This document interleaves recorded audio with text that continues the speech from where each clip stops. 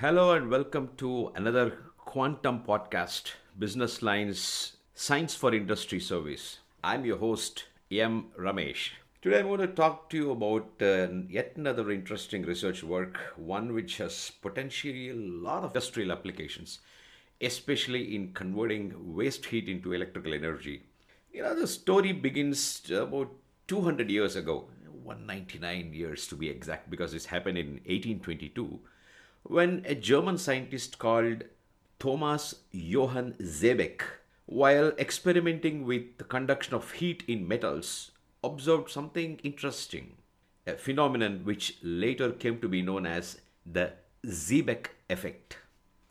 Seebeck effect or Seebeck effect, as it's better known as, can be explained as follows. Now, you take two metal strips, say copper and aluminum, weld them so that they form one long strip with copper on one side and aluminum on the other, and the junction or the weld in the middle. Then heat up one end and at the same time cool the other end. Let's say you heat up the copper end and cool the aluminum end so that there is a temperature differential between the two ends. When a temperature differential is there, then automatically an electrical voltage or a potential difference develops between the two ends.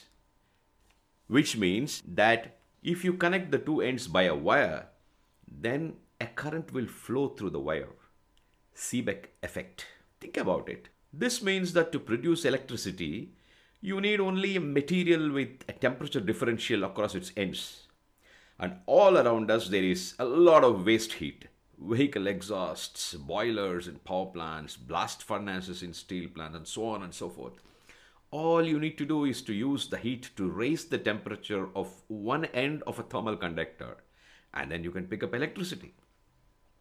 Now you might ask, if it is so easy to produce electricity this way, and this has been known for 2 centuries, why isn't everybody doing it already? The problem is the temperature differential, which is so essential here, will soon disappear. You can't have a rod that is hot at one end and cold at the other end for long, right? After all, the heat from the hot end will spread through or migrate throughout the rod, and the temperature differential will be lost. The challenge before scientists and researchers has therefore been to develop or engineer a material which can convey electricity but not heat. That is, it should transfer electricity but not let heat flow.